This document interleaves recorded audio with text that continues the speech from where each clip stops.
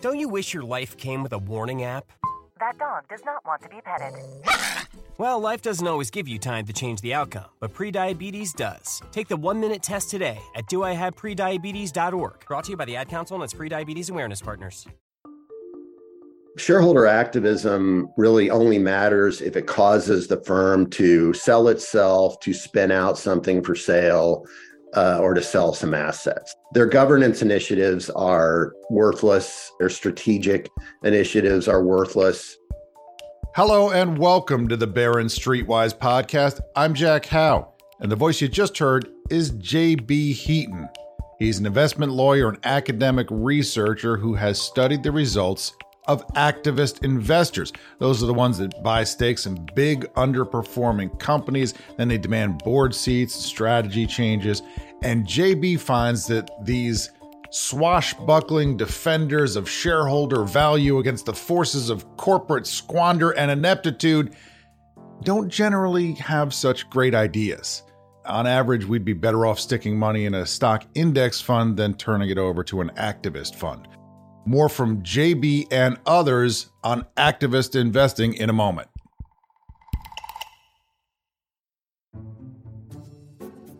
Listening in is our audio producer, Jackson. Hi, Jackson. Hey, Jack. Just before we started recording, you were talking about basketball, and you had a basketball activist investor analogy in the column this week. The peewee that my son plays in kind of more of a peewee basketball circuit. And you're the coach. I don't know if I want to mention. You coach. He plays on 3 teams. You coach peewee basketball. I coach one of them. Okay, yeah. So you're a peewee basketball coach. I coach one of them. I'm a parent in the stands on the other one, on 2 of the other ones, and the parents, they coach from the stands. You're not supposed to do that, but it's hard not to. You say like, hey, put your hands up, call for the ball, So I just, the analogy I use is picture one of those parents walking over to the bench, sitting down, grabbing the clipboard, and then you start telling the kids, hey, stop chucking from the outside. You got to hit the boards. You go turn your shorts right side out in the locker room, and, the rest of you run the floor. Like, that's kind of what an activist does, and CEOs appreciate that about as much as an actual coach would appreciate a parent doing that during a game. There are basically 2 main models for investors butting in on a company's operations like that. One is the activist and one is the raider. And I call an activist a raider without the commitment. I'll tell you what I mean. A raider buys, let's say, 10% of the outstanding shares and then makes a tender offer, goes to the other shareholders and says, I want to buy your stock. And they have to sweeten the deal. So they typically offer a big premium. And by buying all that stock, they gain voting control of the company. And then they can replace the board. And once they do that, they can do anything they want. They can hire, they can fire, they can sell, they can merge, they can borrow, they can switch strategies, whatever they want to do. That's a raider. Now, an activist buys maybe 5 to 10% of shares, and that's it. And then they try to get board seats or they try to make operational changes without buying control. They start by asking nicely.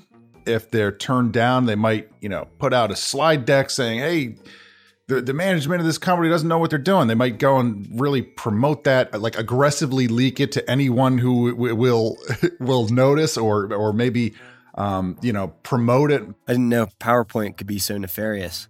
Well, it's got power right in the name. So. Oh, yeah.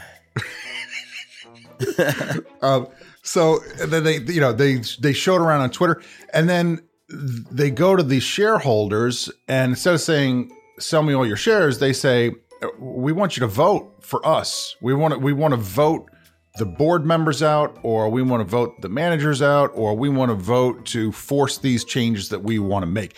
That's called a proxy fight. Okay, so put that aside for a moment. We'll come back to the difference between raiders and activists, but right now, the activists are fully activated. We talked a couple of weeks ago, I think, in this podcast about Nelson Peltz and his campaign at Disney, and he had a fresh letter that he sent out this past week, and it said, we cannot sit idly by. We got to get off the bench. Got to get off the bench. And Salesforce, there's at least 4 activists. The Wall Street Journal, our friends there call this an activist swarm. I call it hacky sacktivist because it's like, they're like surrounding the thing and just kicking it back and forth and saying, do this, do that, do this, do that. So there's these 4 different activists involved there. There was a fight over at Splunk, over at Hasbro, and the Journal documents this rising number of what it calls swarming among activists, multiple activists going after the same company. And it really makes sense that any kind of activist activity would be on the rise. The whole thing is you go to a company whose shares have been underperforming. You can't go to a company whose shares are up 1,000% and say, I have ideas on how you should run the business. You're going to get laughed out of town. The shareholders don't want to hear from you. They like the way things are going. But you wait until that company's stock falls by half, and then you come around and you say, no, you're doing it wrong. And let me tell you how you should be doing it. And then maybe shareholders are more receptive because, the long-term ones are probably still way up, but they're down by half from where they were. And they start to think, hey, maybe this Wall Street person knows what they're talking about how the board and the company can do things better. One activist recommendation for Salesforce really caught my attention. They recommended some asset sales, and one of those was a sale of something called Slack. Now, in the past, I can't quite remember when, but on this podcast, we had the founder of Slack back when Slack was an independent company. His name is Stuart Butterfield, and he's preposterously wealthy from creating this messaging platform for companies. What would you call it, Jackson? I'm not quite on it yet, but it's not. It's like it takes the place of email, corporate messaging platform. Yeah, like the cool kids are on Slack, and the old nerds like me are still doing email. So there's a little bit of but I feel the heat to try to get on Slack. I'll get around to it eventually. I know I've been saying that for years, but it's probably going to happen anytime now. The thing about Slack is Salesforce just bought Slack in July of 2021, right? For a lot of money, $27 and change billion. Wow, which I don't know. Slack is widely used, and I'm sure it's quite valuable. I wonder if that was the right price, because it seems very fickle. You pay that much for something, then a year and a half later, everyone's saying that the best thing you can do right now to unlock value is to sell that thing that you paid a lot of money for. And it got me thinking, do activists really know what they're talking about? On average, is there any reason to believe that this Wall Street person who shows up and gives a company advice on how to run its business from the outside, that they know better than the company's management on how to do things? Even if it is a company that has made mistakes, or a company that has some squander or whatever. Is there anything that they're telling these companies that's non-obvious that's really creating value for shareholders? Basically, my questions were, do activists create value for the companies they target? And do activists create value for their own investors? That's what I set out to learn this past week. Yeah, and you spoke with Josh Black over at Insightsia. Insightsia, there was this thing called Activist Insights, and it became Insightsia, and then Insightsia was bought by a company called Diligent. But basically, this is sort of intelligence for people who study activists and what they're doing and how to respond to them, that sort of thing. And so they have data on how these folks have done, and that's what I wanted to get to. So I reached out to Josh, and he had some thoughts on the situation over at Salesforce. Starboard and Elliott are similar in the sense that they both focus on operations and margins. And so their views, I think, are going to be somewhat aligned. They may have different perspectives. They may be pushing slightly different operating plans. We don't really know at this point. They haven't said very much publicly.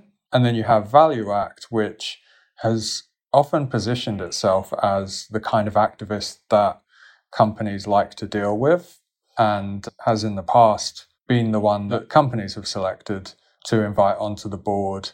We saw this at Exxon in the middle of the proxy fight. They appointed former ValueAct CEO Jeff Ubben to the board to try and stave off investor concerns that there hadn't been enough board refreshment. And that's kind of what Salesforce has done by appointing Mason Morfitt to the board. the returns. Josh sent me numbers for something called Insightia Activist Index, and over the years, it has tracked dozens of activist funds, and he has numbers going back to 2008.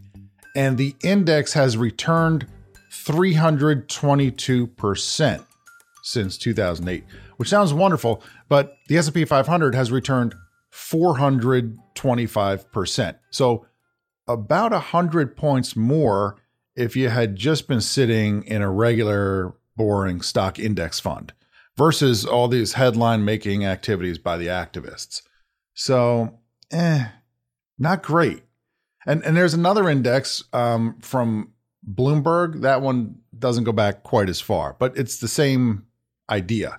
The activist funds and its index have underperformed a regular old stock index fund. Josh points out that there are certain markets when activist funds do well. Like last year, activist funds outperformed the S&P 500. It was a down market, and value stocks outperformed growth stocks last year. And activists tend to favor, I guess, what you would call value stocks, beaten down stocks. So last year they fell, but they fell less as a group than the overall stock market. But the broad record just isn't good. And usually when an activist comes to town and says, we have ideas for your company, they put out something saying, our past returns are great. And look, I haven't examined every activist fund out there, but it's kind of the same thing with active mutual funds. If we're talking about large cap stocks, and we're talking about money managers out there who want to charge a fee to manage a stock portfolio, and then you say, well, look, the record says that overwhelmingly the majority of active fund managers underperform the benchmarks year after year after year after year. And in some years they have a good year, and some do a little better than others, but it's hard to know ahead of time. If I pick this one that has done well over the past few years, are they going to do well over the next few years? You don't really know, but the record for the group is not that convincing with active fund managers, and I don't think it is for activists either. And the fees for activist hedge funds are typically much higher. Some of these funds can charge a couple percent every year and then slice off 20% of the profits in good years, which if you had that in an index fund in your 401k, it would just be death. I mean, I don't know how you overcome fees like that. I wrote that I should start an activist hedge fund.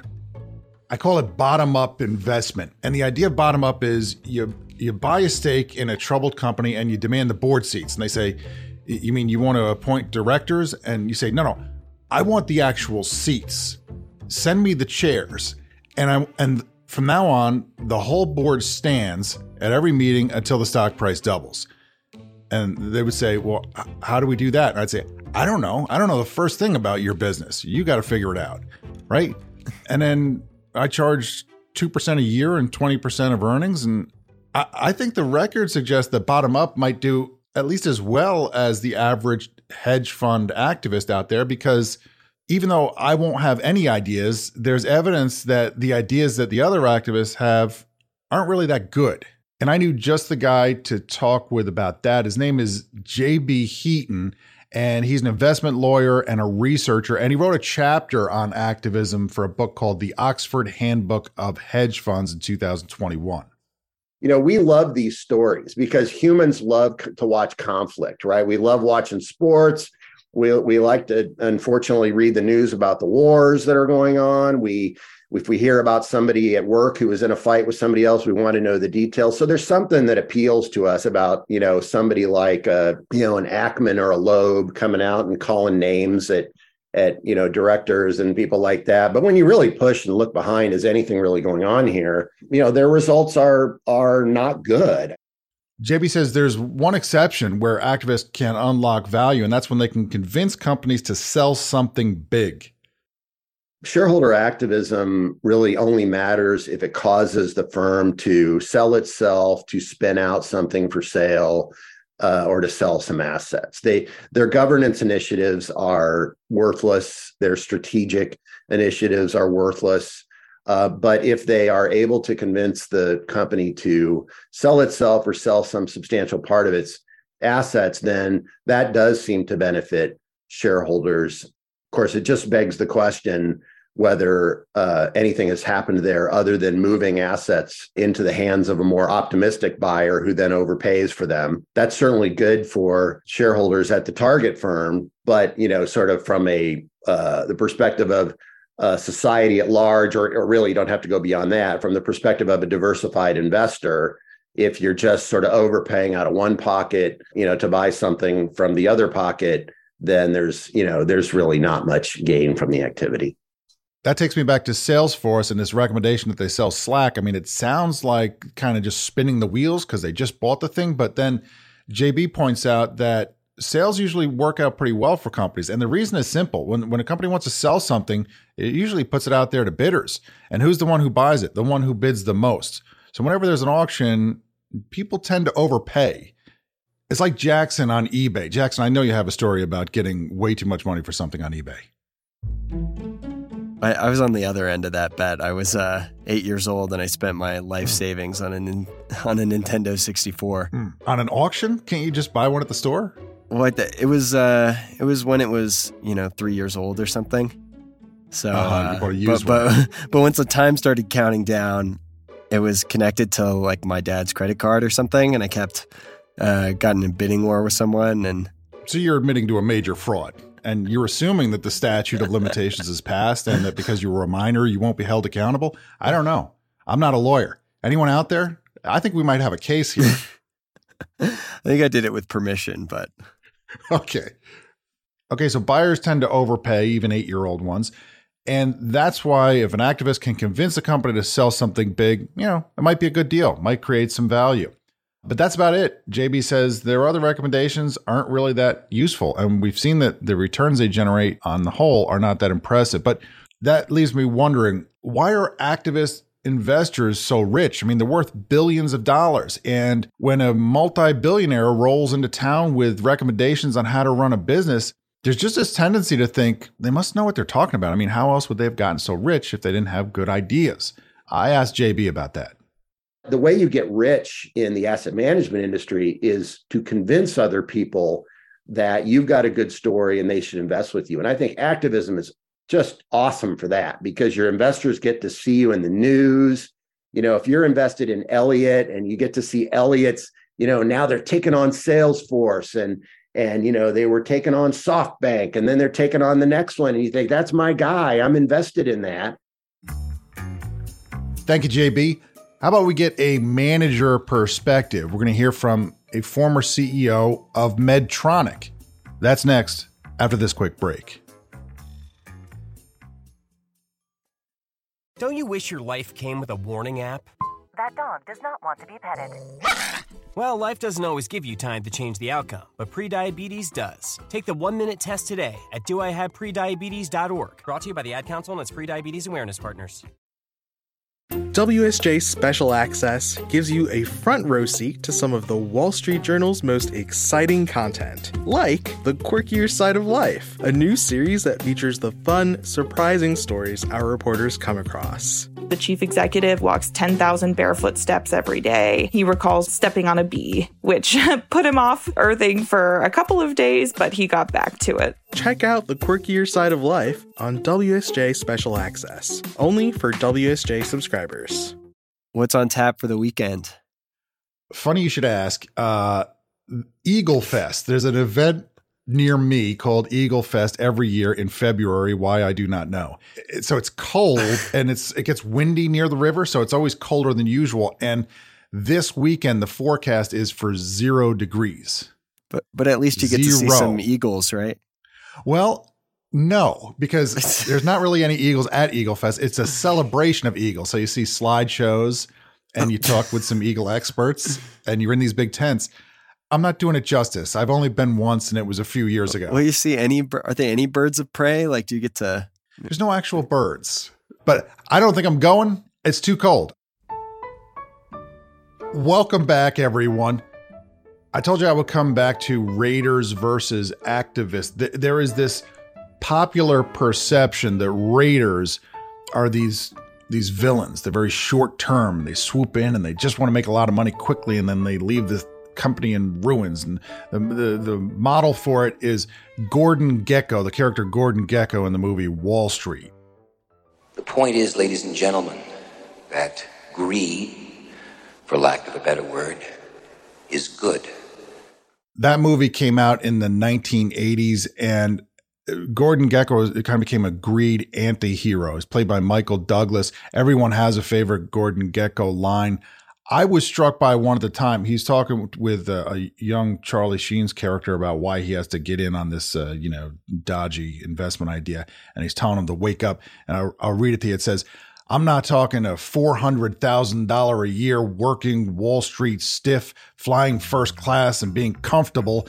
I'm talking about liquid, rich enough to have your own jet, rich enough not to waste time. $50, $100 million, buddy, a player or nothing."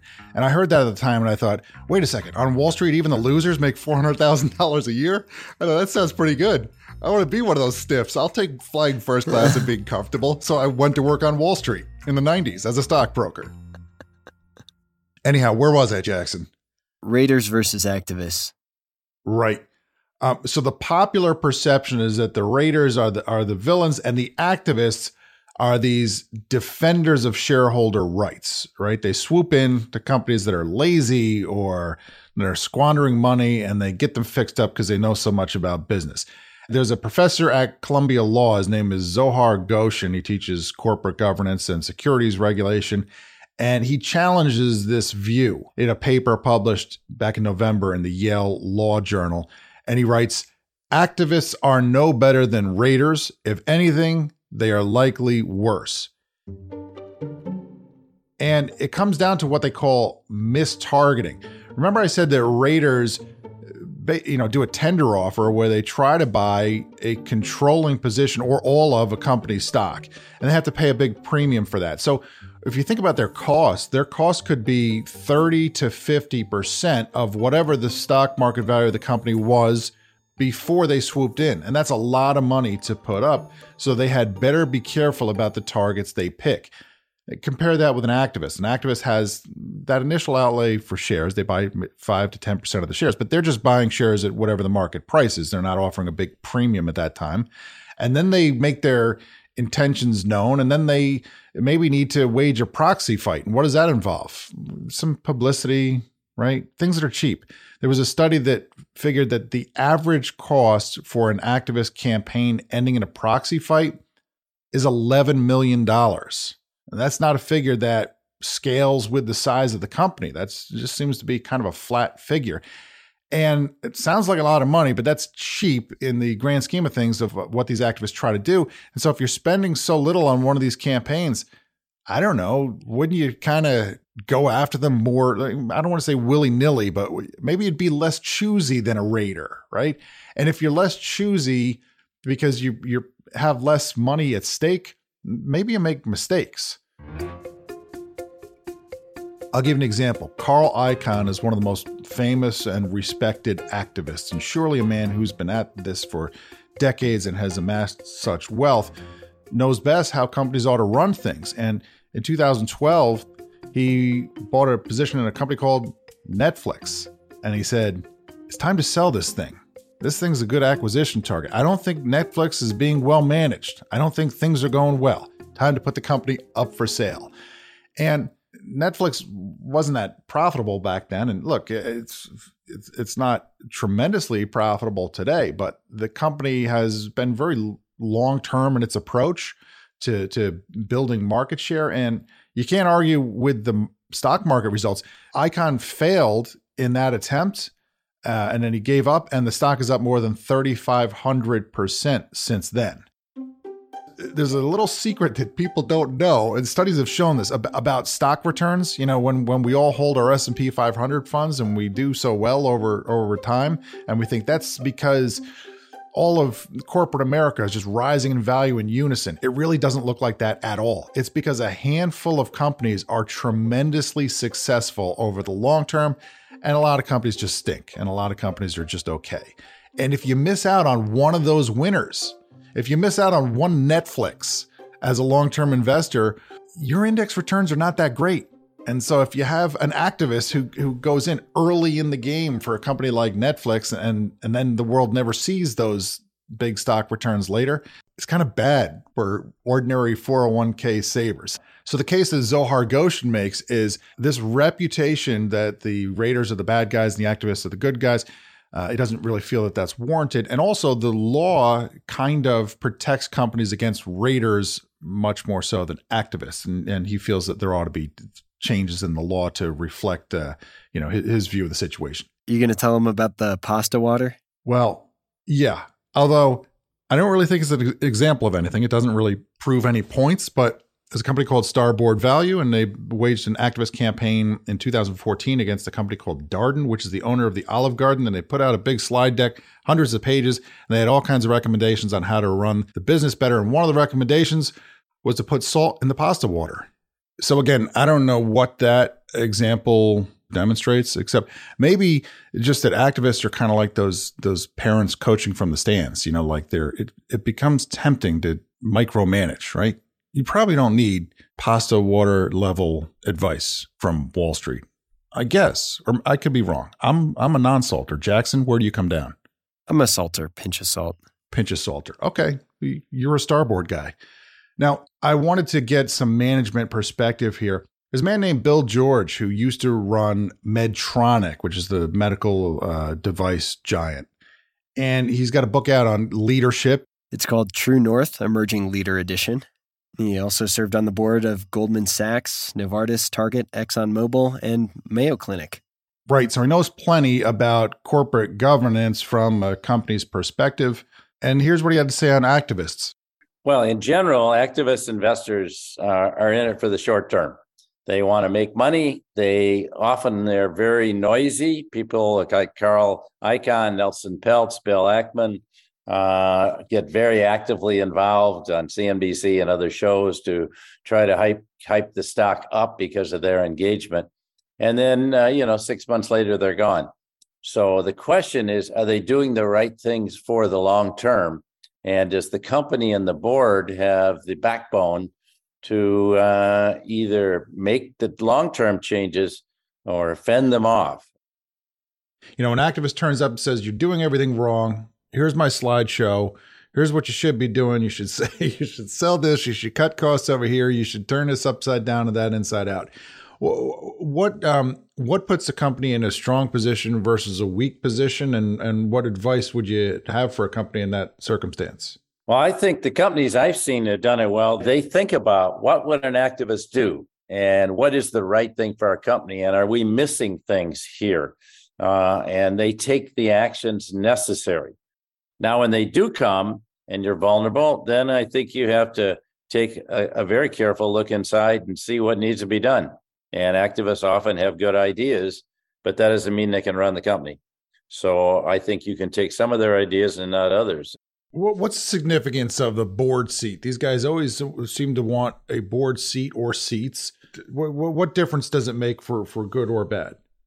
Well, I actually supported Peltz going on the Procter & Gamble board, but in general, I don't support the activists coming on the board. In that case, I thought P&G needed a real internal hard look, and I think Peltz brought good thinking to Procter & Gamble, and I think they've done well since then. And not just because of him, but it certainly caused them to look at the issues.